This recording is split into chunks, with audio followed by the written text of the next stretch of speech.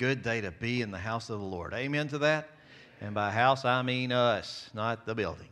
But it's good to be a part of what God's doing here, and it's great. I'm a little nervous, man. There's like a whole lot of people to preach to. And I've been looking at y'all through this little tiny window up there for all this time, and now here you are.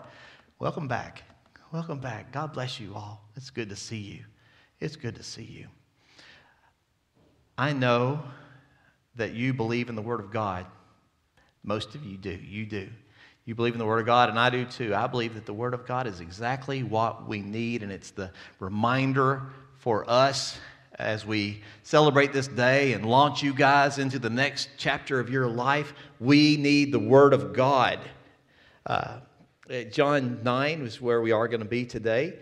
And the first few words of John 9 in verse 1 say, as he, Jesus, went along, he saw a man blind from birth, and his disciples asked him a question.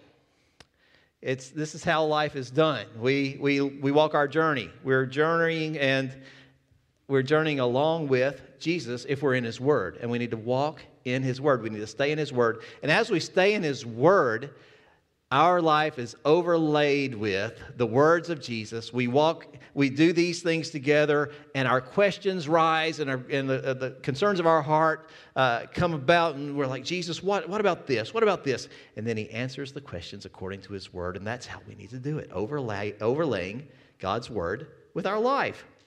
And what a good reminder for us today as He went along. And as we go along, let's stay with Jesus and ask Him all our questions. Let's look at John chapter 9, beginning in verse 1. John 9:1. As He went along, He saw a man blind from birth. His disciples asked Him, Rabbi, who sinned, this man or his parents, that he was born blind? Neither this man nor his parents sinned, said Jesus, but this happened so that the works of God might be displayed in him. As long as it's day, we must do the works of Him who sent me. Night is coming when no one can work. While I'm in the world, I am the light of the world. After saying this, He spit on the ground, made some mud with the saliva, and put it on the man's eyes. Go, He told him, wash in the pool of Siloam. This word means sent. So the man went and washed and came home seeing. Man, is that something or what? This guy's never seen anything.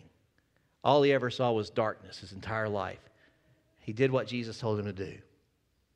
And he came home seeing. Let's not rush through the powerful works of Jesus, the things that He did, and the way it affected people. His neighbors and those who had formerly seen Him begging asked, isn't this the same man who used to sit and beg? Some claimed that he was. Others said, no, he only looks like him. But he himself insisted, I am the man. How then, it's the first how, we got 4 hows in this chapter. How? How then were your eyes open, they asked. And he replied, the man they called Jesus made some mud and put it on my eyes. He told me to go to Siloam and wash, so I went and washed, and then I could see. Where is this man, they asked. I don't know, he said. They brought to the Pharisees the man who had been blind. Now the day on which Jesus had made the mud and opened the man's eyes was a Sabbath. I have a feeling that's going to be a problem. Therefore, the Pharisees also asked him how he had received his sight. How? He put mud on my eyes, the man replied, and I washed, and now I see. Some of the Pharisees said, this man's not from God, for he does not keep the Sabbath. The others asked, well, how can a sinner perform such signs? So they were divided, and this word divided is a key word in the chapter, divided. Divided by Jesus. Then they turned again to the blind man. What have you to do? What have you to say about him? It was your eyes he opened. And the man replied, he's a prophet. They still did not believe that he had been blind and had received his sight until they sent for the man's parents. Is this your son? They asked. Is this the one you say was born blind? How is it that now he can see? We know he's our son, the parents answered, and we know he was born blind, but how he can now see or who opened his eyes, we don't know. Ask him. He's of age. He will speak for himself. His parents said this because they were what? afraid of the Jewish leaders who already had decided that anyone who acknowledged that Jesus was the Messiah would be put out of the synagogue. And that was why his parents said, he's of age, ask him. Let's stop right there. We'll carry on and get the rest of that in a minute. But right now, let's just pause for a moment of prayer.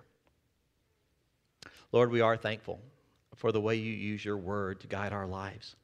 We know that you do it, and we know that it's your every intention to do it again today, if we're willing, if we'll hear you and open our hearts to your word and make room for you.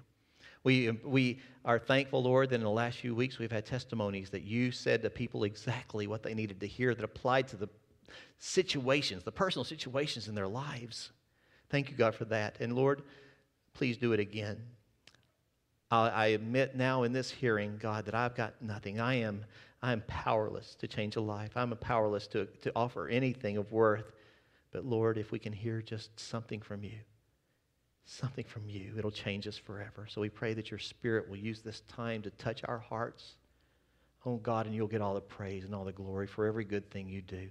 Please prevent me from wasting your precious time by saying things that you don't want said here today. But Lord, make these things your word, Lord, we pray in this time. We ask for your help now. And we ask you please to now open our eyes. In the name of Jesus Christ, your Son, our Lord, we pray. Amen. Amen. When we enter the world of John chapter 9, we enter into a busy world. There's a lot going on in chapter 9. There's a lot of people in John chapter 9. We've got Jesus. That's always good. We've got a blind man, a man born blind. We've got his neighbors who don't really know him very well. We've got his family. We've got Pharisees. And so we got a big group of people represented in this chapter, and all of them are going to be touched by this powerful moment. We've got a doctrinal theological question that we start with, who sinned. We'll get into that in a second. And we have this remarkable healing that causes such a stir that everybody's life is changed because of their proximity to this. Just for our information, this is the only time in Scripture where it says that somebody with a congenital defect is healed by Jesus or anyone else. Somebody else may have had some sort of something they were born with that Jesus healed, but it was never noted. This is noted. We're supposed to notice that this man was born this way. He was born blind. And the reaction that happens as a result of all this and the miracle is 2 sermons, a long one and a short one. Now, which would you prefer we hear today, the long one or the short one? The long one is actually chapter 10, verses 1 through 21. The short one is one verse at the end of chapter 9, and that verse is 39. For judgment I've come into this world so that the blind will see, and those who see will become blind. That's the point of this whole event, this whole passage, that Jesus is opening eyes, but he's also serving as a division of people because some people just do not want to see him. And so let's look at the eyes that Jesus intends to open as we kind of look at the blocks in the passage, the blocks of teaching in the passage. And the first thing we see in the eyes that he wants to open are the eyes that can't see a person. The eyes that can't see a person.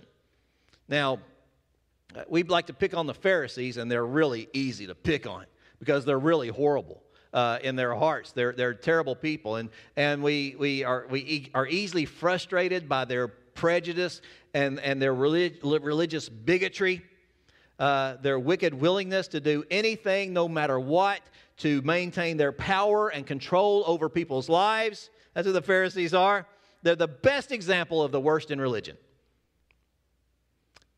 I thought that was profound. You're looking at me like, oh, whatever. They're the best example in the worst of the worst in religion. But it's not the Pharisees that are first not to see this man. Nobody sees this man. Nobody notices this man. But we see these first few words of the chapter. He, Jesus, went along, and he saw a man blind from birth. Nobody would have noticed him if Jesus hadn't noticed him. But when Jesus noticed him, the disciples, they kind of notice him, but not really. They don't really see him. They just see the subject of a theological discussion. And so they talk about him right there in front of him as if he's not there. It's like he's invisible. Who sinned, Lord, that this man is blind from birth? Was it him or was it his parents? I don't know if you sometimes feel invisible, but man, what kind of demeaning, non-personalizing, dehumanizing thing to do to somebody, to talk about them as if they weren't there, right in front of their face. Just like that. He's not deaf. He just can't see. Who sinned that this guy has such a terrible life? And his neighbors, they don't know him. They haven't seen him. They've walked by this man every day, begging. He's begging. And they're like, is that him? I don't know. The neighbors who've known him his whole life don't know him. And they couldn't pick him out of a lineup. Well, maybe it kind of looks like him. I don't know. We need to know people. We need to see people. Look at people. That's the call. That's the first call of this passage. Look at people. His parents, all they could say about him was he was their son and he was born blind. They didn't really want to offer anything else. Is that the best you can do? I'm really disappointed in these parents, by the way. We'll get into that. And the Pharisees, they only see him as a tool, a means to indict Jesus for some wrongdoing. And so they're going to work him. That's why they keep asking how, because they want to get the mechanics of how this happened so that maybe Jesus did something wrong. We'll get into that. And the question, who sinned? Who sinned? Himself or his parents that he was born blind? Now, isn't that a question? Who sinned? Himself? Now, how is he supposed to sin before he's born that causes himself to be blind? Now, this is a question, right? And yet some people believe this way, that somehow in a previous life, this man has done something that he's now paying for in his current life. That somehow there's some sort of karma working, that he's getting paid back for that wicked deed he did in his other life, right? Or maybe he sinned in the womb. I actually knew a lady who, she didn't get along with her daughter. She and her daughter were like, meow.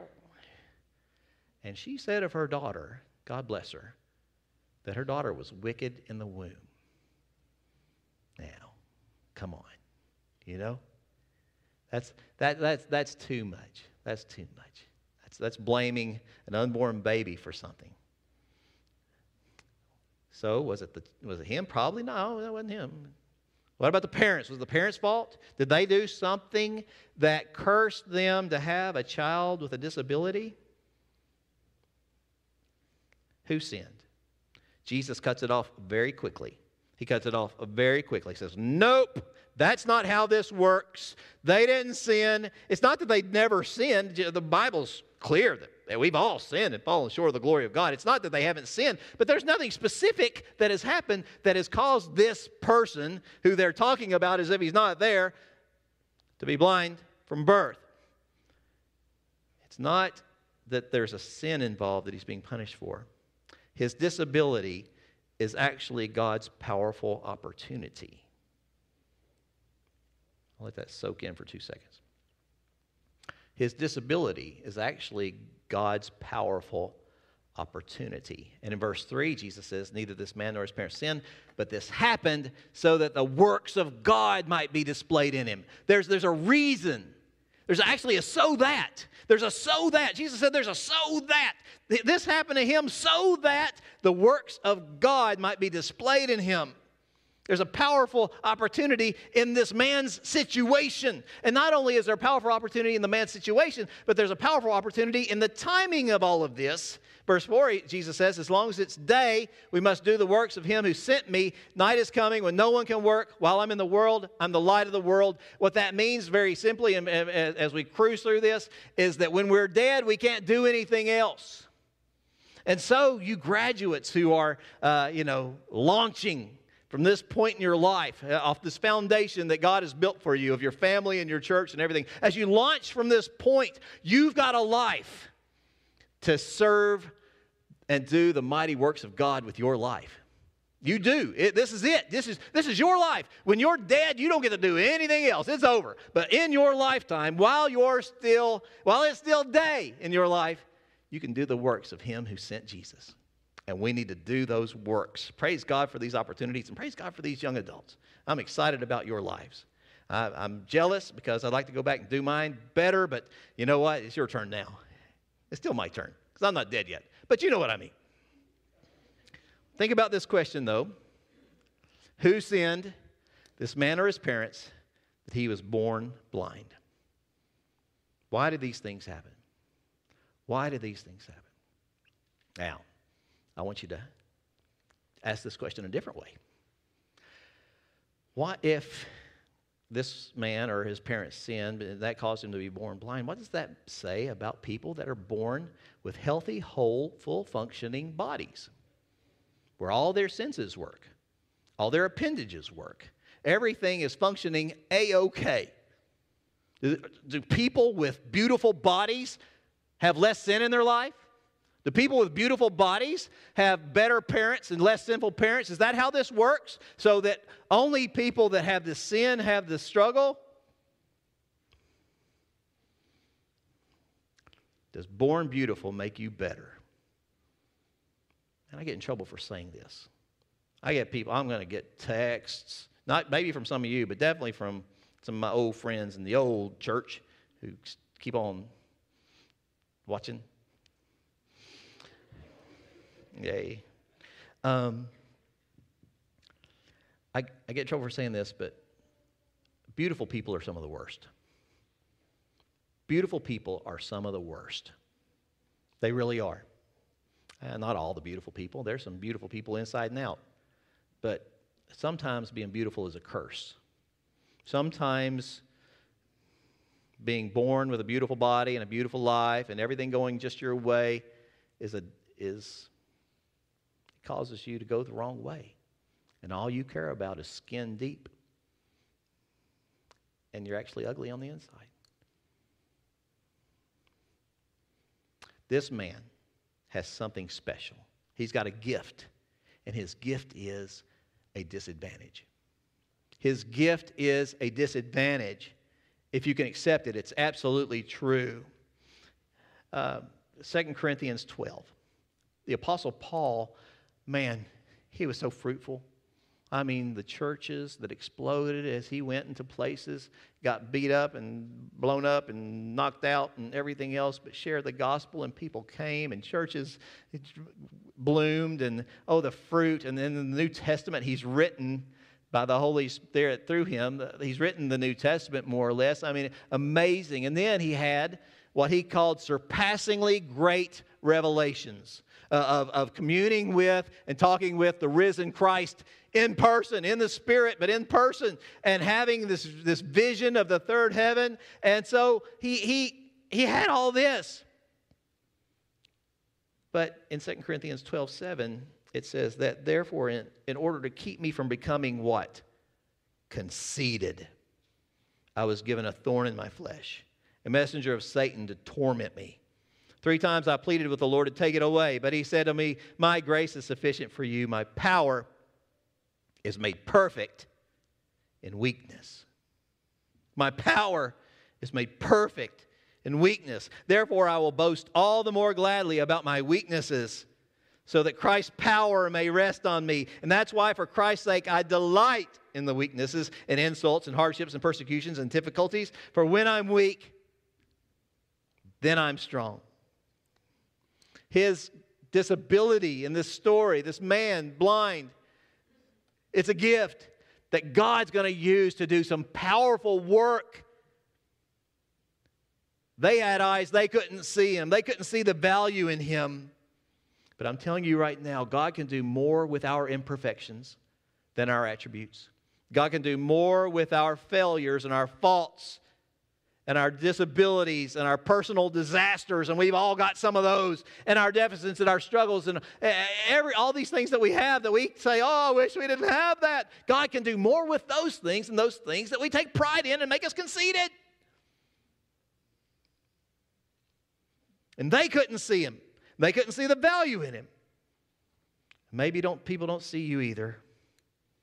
But God sees you. God sees you.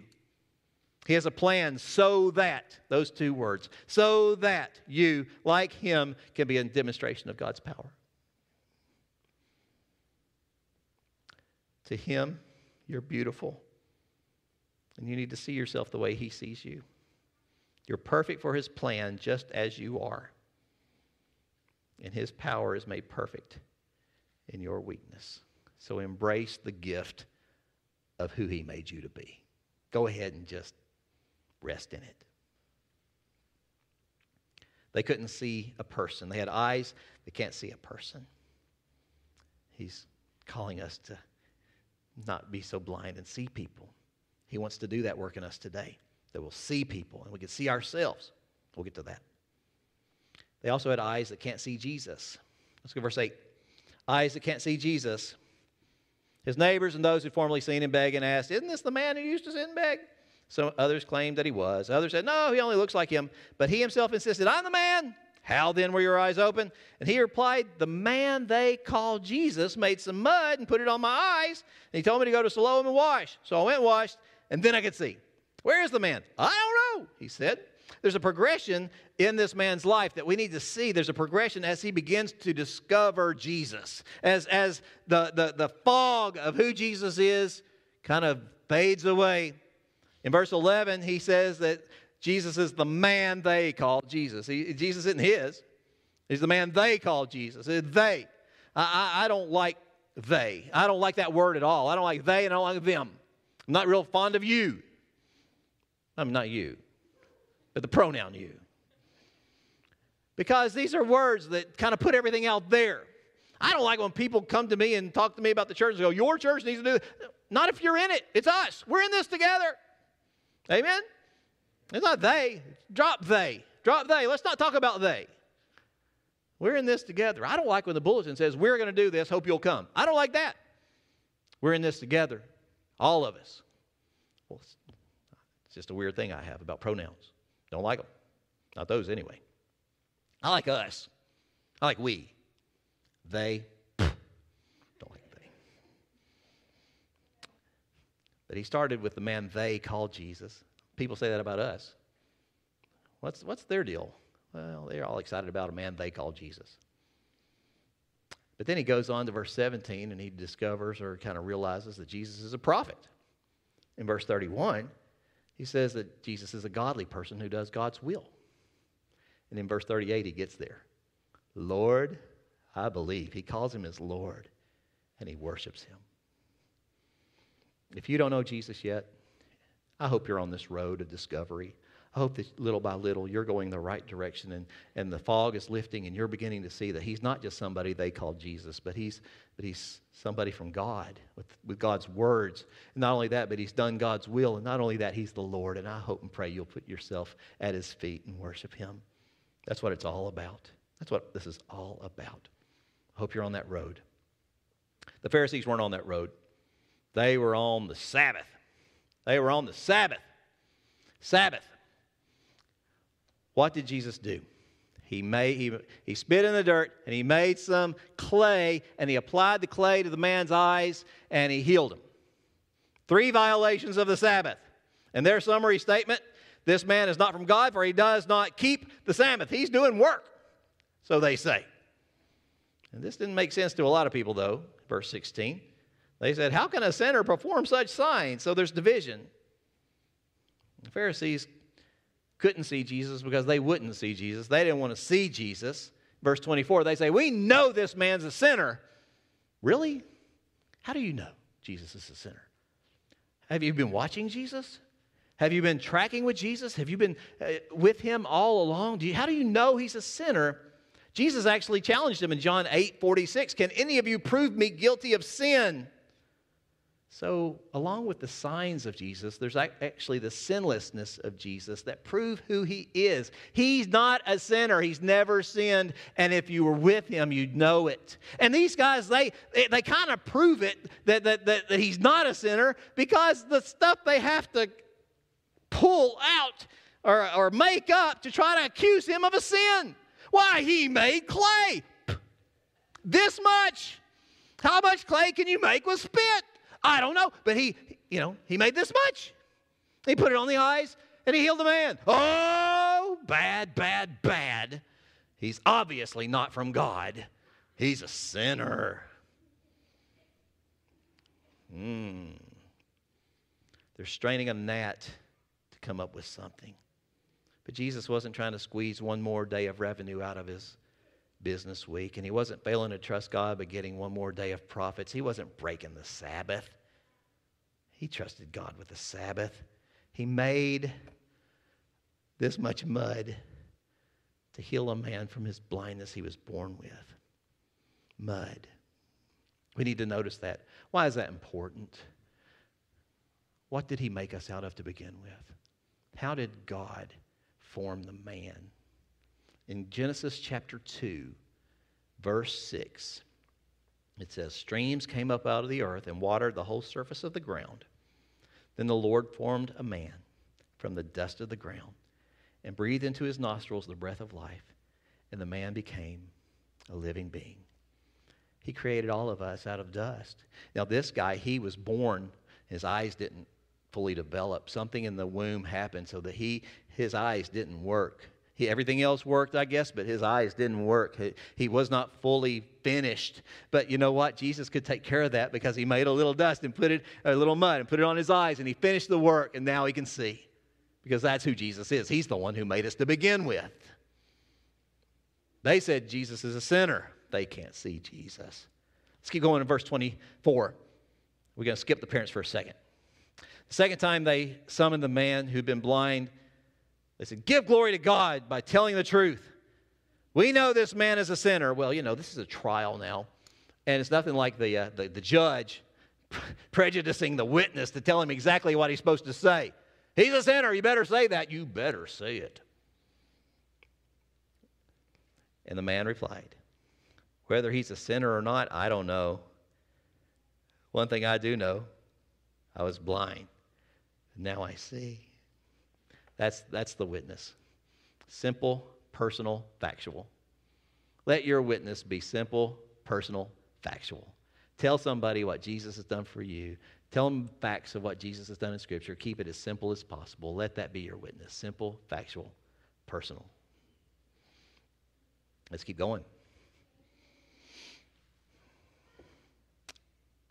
One thing I know, I was blind, but now I see.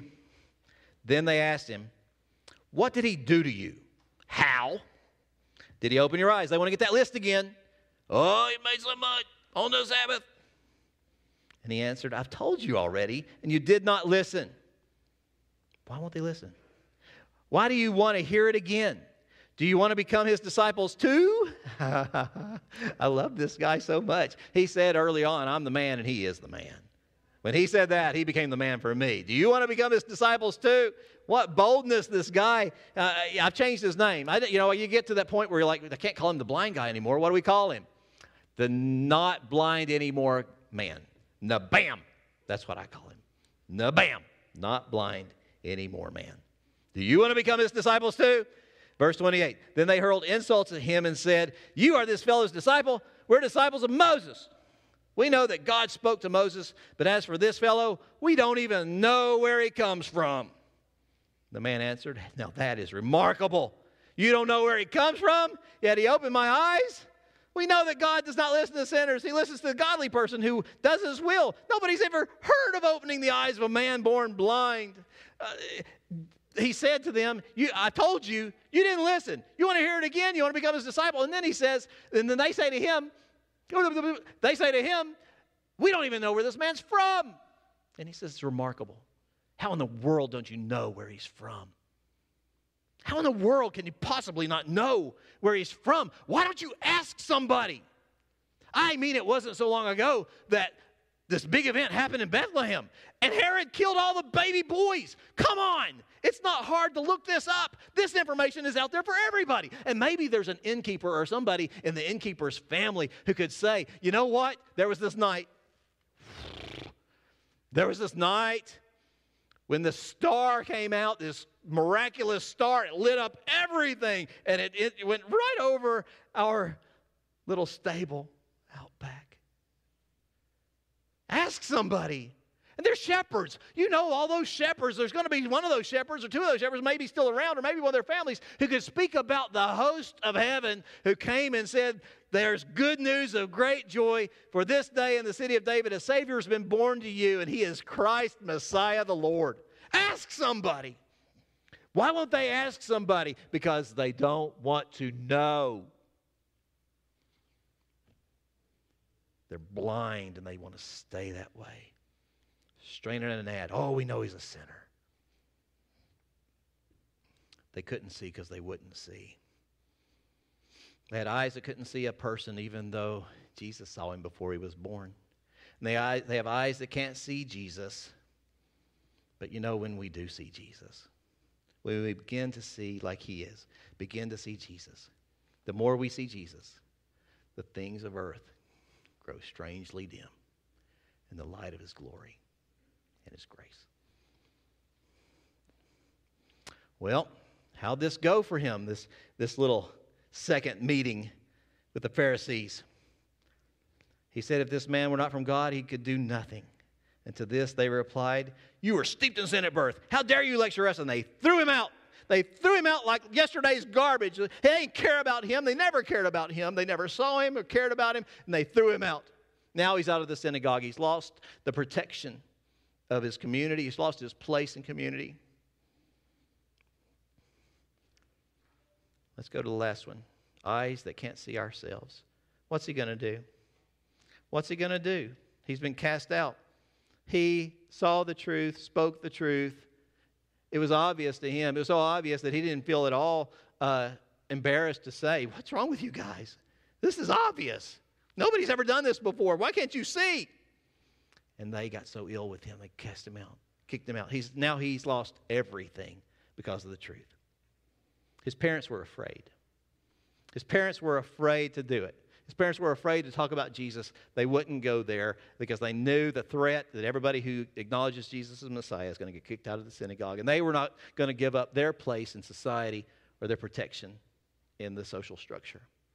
They were going to be safe. They played it safe. Those of you who are young, those of you who are graduates, those of us who are the parents, want nothing more than for you to be stronger than we've been.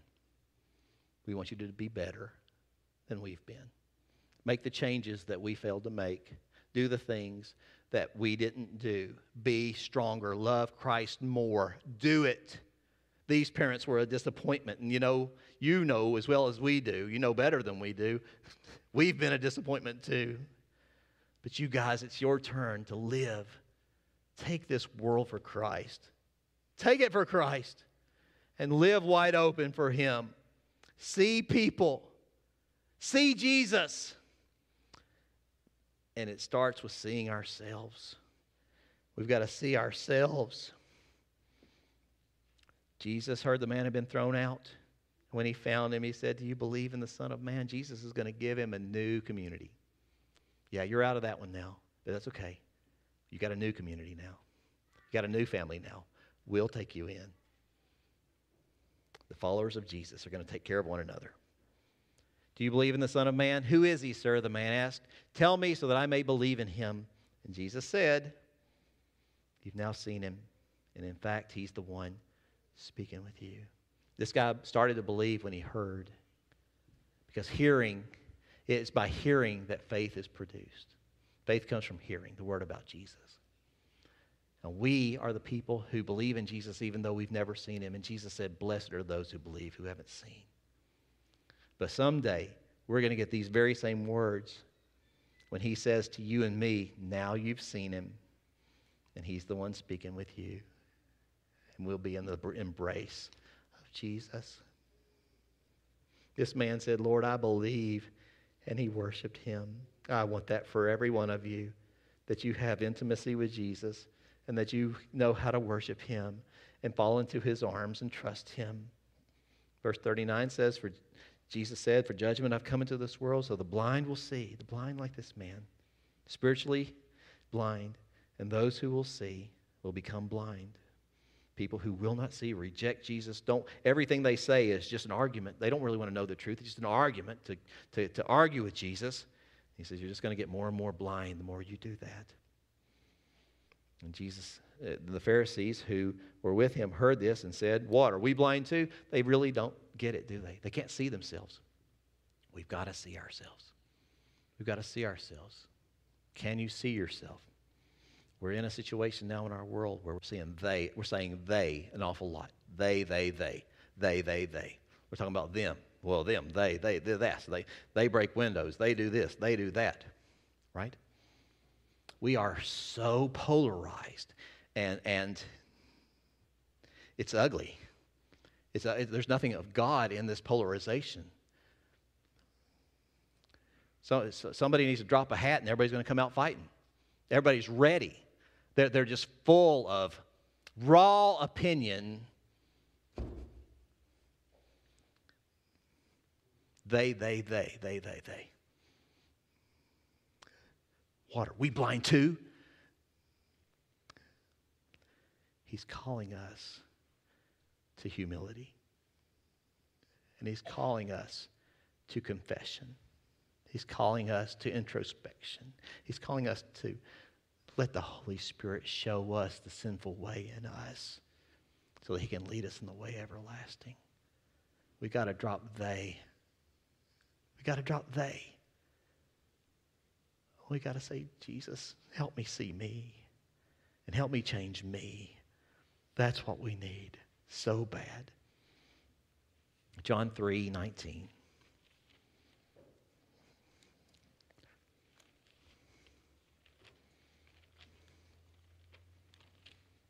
Jesus says, this is the verdict. Light has come into the world, but people love darkness instead of the light because their deeds were evil. Everyone who does evil hates the light and will not come into the light for fear that their deeds will be exposed. But whoever lives by the truth comes into the light so that it may be seen plainly that what they have done has been done in the sight of God. Let's see ourselves. The call of God today. The call of God today, plain and simple, see people. See them. See the beauty in them. See the value in them. They got a deficit. They got a disability. God can be glorified in that. We should be humble in every way. And if for some reason we got bodies that work, that should humble us all the more. See people. See people. See people. See Jesus. Fix your eyes on Jesus, the author and perfecter of your faith. Look at him. He'll lead you exactly where you need to go. Graduates, see Jesus. Look at Jesus. Fix your eyes on Jesus and follow Jesus where he goes. And see yourself. See yourself. Stop blaming everybody else and just look at your own heart. We have decision counselors on the screen there, and if God's speaking to you today, I pray with all my heart that he is. I hope you'll call one of them. They would pray with you and talk with you about anything you want to talk about, whether you want to come to know the Lord or whether you need to be a part of a church, a new community, or something else. Call those numbers on your screen right now. And if you guys have somebody if you have something you'd like to talk about today, maybe you'd like to come to Jesus, or maybe you'd like to talk about joining the church.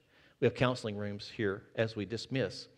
There's counseling rooms here on this side of the hallway in the back. There's 2 of them. But we'll make more if we need them. And if God is talking to your heart about making a decision for him today, and I hope you'll be faithful to him and obedient to him to make it. Let me pray for you now as Joey comes to lead us in our last song. Thank you, Jesus, for these words. They cut us. They cut us to the heart, and we're glad because we need to hear from you. We need to see people. We need to see you. Oh, you're so beautiful. And we need to see ourselves. If there's any hope for us, if there's any hope for change in us, we've got to see ourselves. Lord, please now use these words. Don't let them be snatched up by the devil who loves to snatch up the words while they're still on the path. Let them be received now and help them to change us. In the name of Jesus Christ we pray.